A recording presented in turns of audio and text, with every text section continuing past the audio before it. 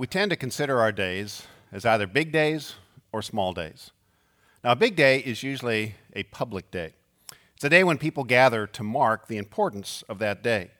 Days like birthdays or graduation days or Independence Day or Christmas Day or Memorial Day. These are the big days that we circle on our calendars, and we really don't need to be reminded of them. They're that big, we know they're coming, we're excited about them. Now, they can be bad days as well as good days. They can be days of great joy, like the birth of a child, or days of great sadness, like the death of a spouse.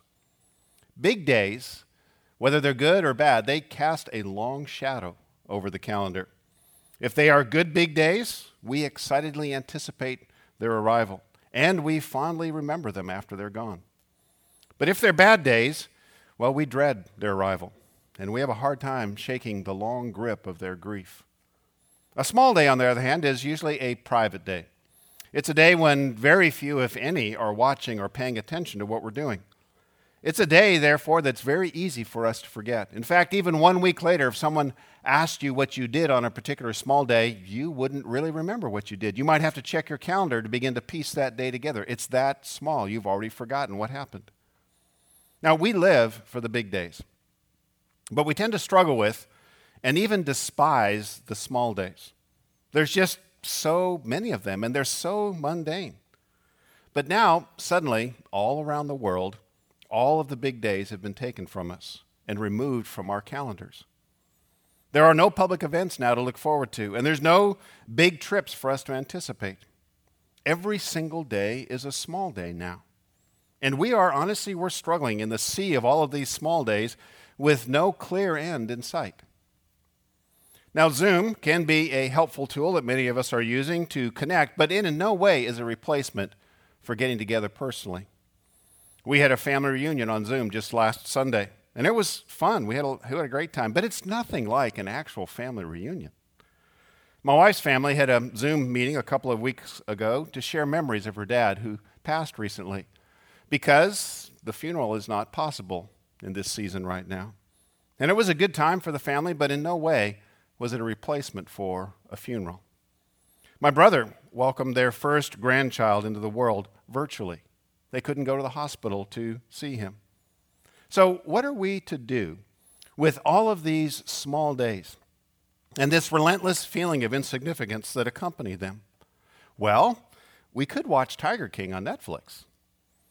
Netflix released this documentary on March 20th, the perfect timing for the arrival of the virus and all the stay-at-home orders that go with it.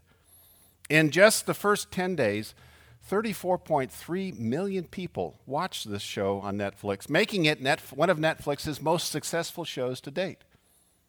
Why? Why is this show so popular? Well, just look at the subtitle. Subtitle is Murder, Mayhem, and Madness. Those are not ordinary small day kinds of themes. And if you're going to get on Netflix, and you're going to get a show that generates 34 million viewers, it cannot be boring. Boring stuff doesn't make money because boring is what everyone's day-to-day life is often like. The guy's name is Joe Exotic. Now, of course, that's not his given name. His given name is Joseph Allen Schreibvogel. I almost fell asleep just trying to figure out how to pronounce that name. So if you want 34 million viewers in 10 days, you need both a name and a life that's exotic. This is why Netflix has shown no interest in doing a documentary on my daily life. In fact, if they were, I think the screenshot of the promo slide would look something like this. Bevan Unruh, mundane, mellow, and monotonous. That's usually the way my day-to-day life is. It's pretty routine. So the more time we spend watching shows, the more screen time we spend, the more we get the message. And that is that our life, our daily lives, are really not that important. But God has the exact opposite perspective on our days. What gathers an audience is not what's important in the eyes of God. It is the small days that gathers God's attention. It's the small days where God says the most important things really happen. Just simply because of the sheer number of the small days, there is a cumulative power that is resonant in each of these small days. So I think if God were to produce a TV show about a day in our lives, I think he would probably pick a seemingly mundane and ordinary day. A day that would never make it on real TV because, well, it's not interesting enough to hold anyone's attention. It's the small days that gets God's attention. An example of this is in the book of Zechariah. It's a small book near the end of the Old Testament. And this book is about the rebuilding effort of the temple in Jerusalem. Now, I think a documentary on this particular project would be fascinating to watch. And in a sense, this is God's documentary, his commentary on the rebuilding of the temple. But God's documentary consists of just one day in the entire effort of rebuilding the temple. One day out of the approximately 7,300 days that it took to rebuild the temple. Now, which day do you think God decided to highlight? I mean, was it the groundbreaking day when 70 years after the temple had been destroyed, the work of rebuilding it finally began? That was an exciting day. Was it the day when the new cornerstone for the temple had been laid? Another great day. Was it the day when the work was finally completed? Or the day a year later when it was dedicated? Now, each of those days were big and important days in this multi-year project. But this is what we read in Zechariah chapter 4, verses 8 through 10. Then the word of the Lord came to me. The hands of Zerubbabel have laid the foundation of this temple. His hands will also complete it. Then you will know that the Lord Almighty has sent me to you. Who despises the day of small things? Men will rejoice when they see the plumb line in the hand of Zerubbabel. So God acknowledges, first of all, the first day and then the last day of construction. But then he goes on to pick out a very obscure moment in a seemingly insignificant day in the very middle of this project. The scene is of Zerubbabel. He's the man that's in charge of the construction, and he's using a plumb line to check the previous day's work. This is what a plumb line looks like. The heavy weight on the end of a string. And the weight at the end of that string hangs straight, which allows you to evaluate what's been built and to see whether it's square, whether it's level. Now, this was an everyday task for Zerubbabel. So God points to this moment and says, who despises the day of small things? What's the right answer to that question? Well, the answer that God is looking for is obvious. Not me. I don't despise the day of small things. God is saying, don't make the mistake of despising the importance of these small days. The days of public celebration occurred both when the project was begun of rebuilding the temple and when it was dedicated. No one missed those days. Everyone remembered those days. But what's easy to miss in the middle of all of the many much smaller moments is the importance of those moments, these plumb line kind of moments that are actually required to get to the big days. You see, big days don't just materialize out of thin air. Big days are made possible by the small ones. Now, our media culture leaves the small days on the editing room floor because, well, there's so many of them and they're just boring. But God points to a small day in this passage and says, look, you see that? You see how important that is? Don't despise that. That's what really matters. There's tremendous power in those small days. There's two very powerful things happen in every small day. The first is this. It's in the small days that we set direction. We get to set direction every single day. Now, big days loom large in our minds because, well, they mark the arrival of an important destination. It may be a destination like July 4th, 1776, when our nation was born. Or maybe it's more of a personal destination, like the day you got married or the day your child was born. We also set our sights on future destinations and the big days that will mark our arrival at those destinations. The day maybe when we graduate from college, or we start a business, or we begin our career, or the day we retire. In Zechariah, the desired destination that this book is about is the completion of the temple. Now, like most of our big day goals, this was a great destination to aim for.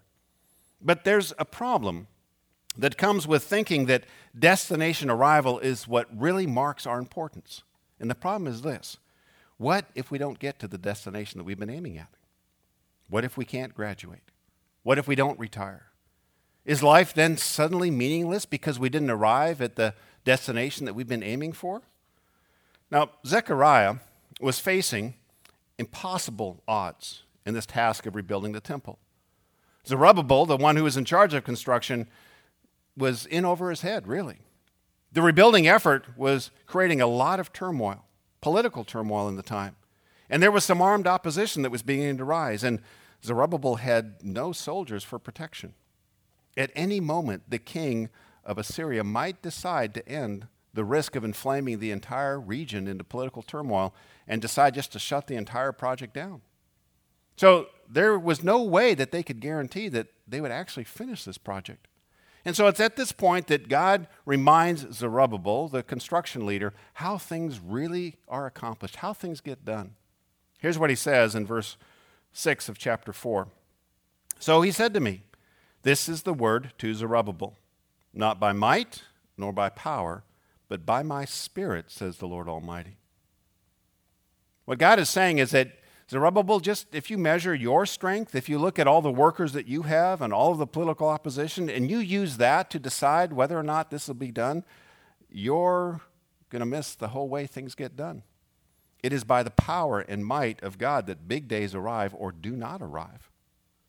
Now, we all, of course, have important roles to play in the arrival of these big days. If Zerubbabel and his team stops working, well, the temple is not just going to rebuild itself. They're going to have to keep working on it. But they lack the power to guarantee its completion. Now, we've all been educated recently about how little power we have when it comes to the big days.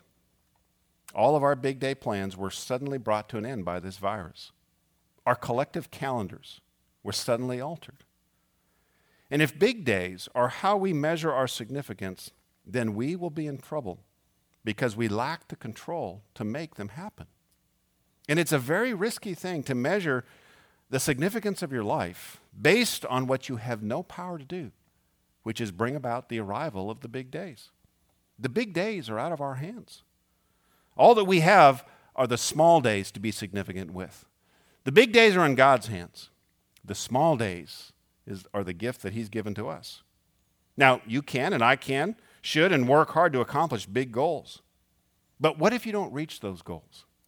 Have all of your days up to then been a waste? No. What then can we do with our small days that will add up to something important and significant? Zechariah 6, verse 15 says this, "Those who are far away will come and help to rebuild the temple of the Lord, and you will know that the Lord Almighty has sent me to you. This will happen if you diligently obey the Lord your God." So what this is talking about is suddenly, out of the blue, right probably at the time when the project looked like it was going to fail, people from far and wide were going to begin to show up and help Zerubbabel in this effort to rebuild the temple. Why would they suddenly show up? Had they been given an invitation? No, there's no indication that they had. The reason they're going to show up, it says in this verse, is God will do this. He will prompt people from all different places around the then known world to suddenly come and begin to help in this effort. Now, why will that big day happen? What could Zerubbabel do to make that day happen? It says, this will happen if you diligently obey the Lord your God. Now, diligence is not something that happens in one day. Diligence is a day-by-day doing of the same thing. That's a small day activity. So what did Zerubbabel do diligently daily? Well, he obeyed God. That was his compass setting. Day after day, he just kept getting up and asking the same question, and that is, what does God want me to do today? That's the question we need to ask ourselves. What does God want me to do today? And then he did that. There were no crowds watching him make this decision. There was no one applauding every time he decided to do the right thing. He just did this privately, day after day, diligently. Now, it must have seemed like a small thing because it was so private and so, well, every day. But God, the one who has the power to actually make things happen, was watching in these small days. He was watching this diligence. He was watching this obedience, and it was a big deal to him. So after thousands of these small, diligent, obedient days, these decisions by Zerubbabel, then one day that I'm sure Zerubbabel will never forget, people began showing up to help. And the project suddenly seemed possible at that point. So every day, we get to do the same thing. We get to set direction. We get to wake up and we get to decide, what is this day going to be about?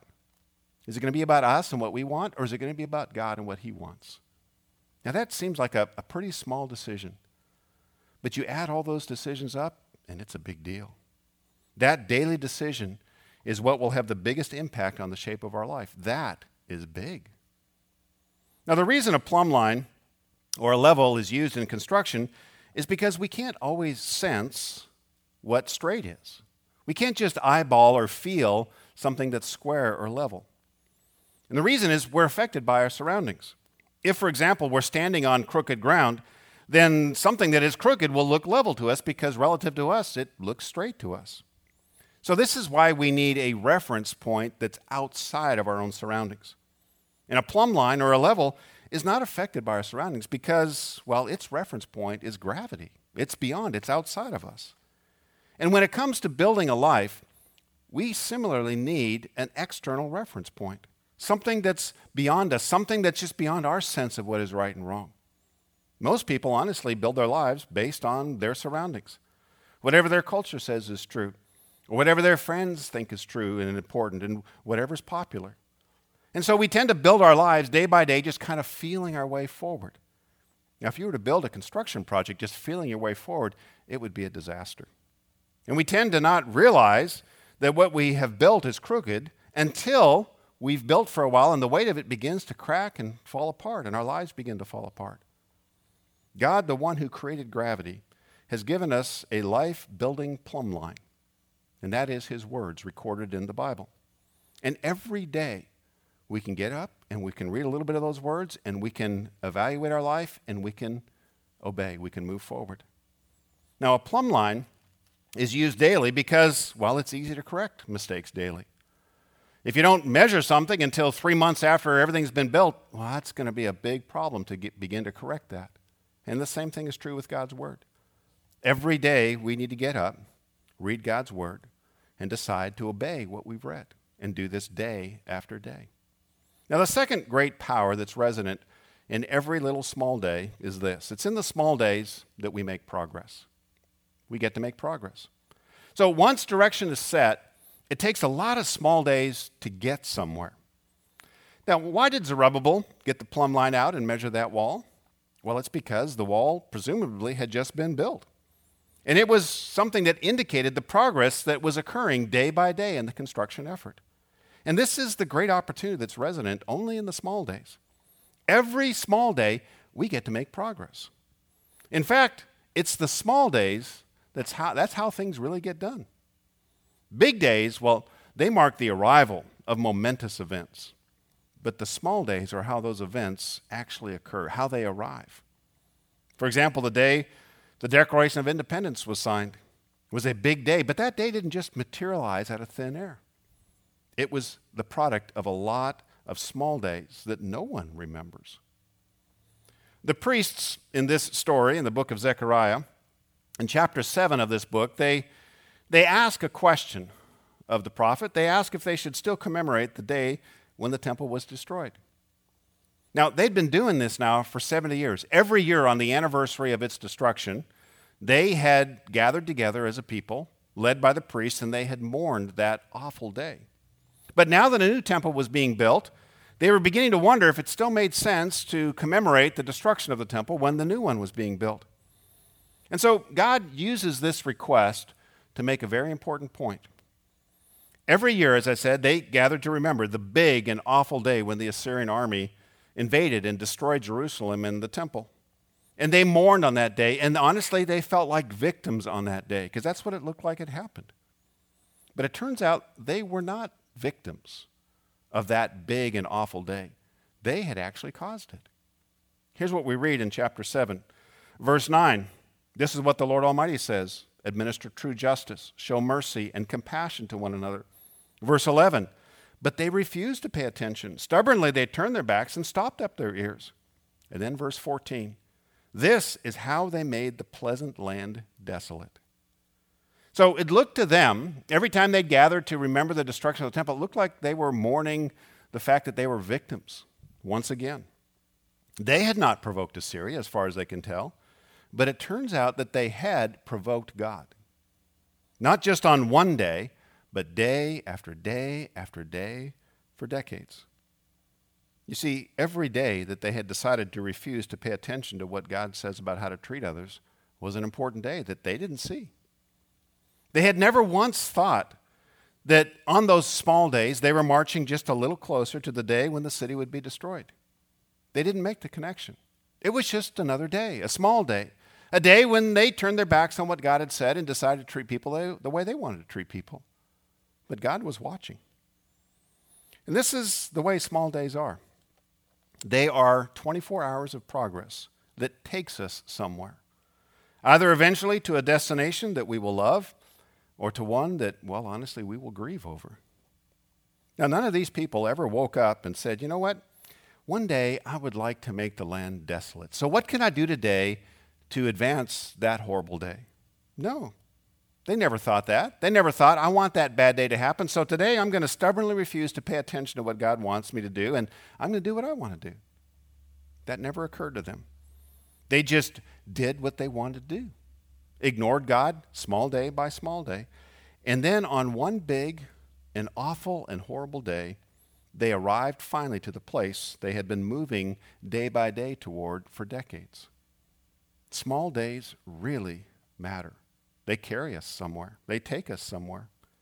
So in this bizarre time, when the landscape has been scrubbed completely clean of all of the big days, we have been given, I believe, a tremendous gift. The chance to focus our attention on how important the small days really are. No more escaping off on the big trips that we can get distracted by that we've been looking forward to. No running off to concerts or sporting events for a while now. Now, those are not bad things to do. They're just not small enough to change our lives and our futures, and they distract us sometimes. They don't set the direction of our life. They don't help us to progress anywhere. Wouldn't it be great if we are changed by this forced detox from our big days? What if we learned in this season how to find meaning and purpose in the small days rather than leapfrogging from one big day to the next and just enduring the small days? And what if we learned how to wake up every day and set the direction of our life in the right way and then make progress in that direction? We would come out of this time in a much better place and with a much brighter future than we entered. And I think we might actually then look back on this time as one of the greatest gifts of our lifetime. So in the weeks to come, we're going to be taking a close look at these small days and how to make the most of them. Let's pray together. Father, you are the author of every single day. We thank you for all the days you've given us. We thank you for the many big days that we remember, and we look forward to the time when we'll get to return to some big days. We ask for your help with the big sad days that represent grief. We thank you for how you comfort us in the middle of the shadow of those days. And Father, today we recognize what you have said, and that is that we should not despise the small days, and we admit that we have, and we often do. And right now, all we have are small days. And we're struggling because we entered this season, honestly, tending to despise the importance of these small days. So I pray that you would help us to see the gift that you've given us in this season, the chance to retool our perspective on the kinds of days that really matter and the kinds of opportunities that we get every single day. Help us as we move through this series to make the most of the opportunity that are embedded in each of our 24-hour days. We pray this now in the name of Jesus Christ. Amen.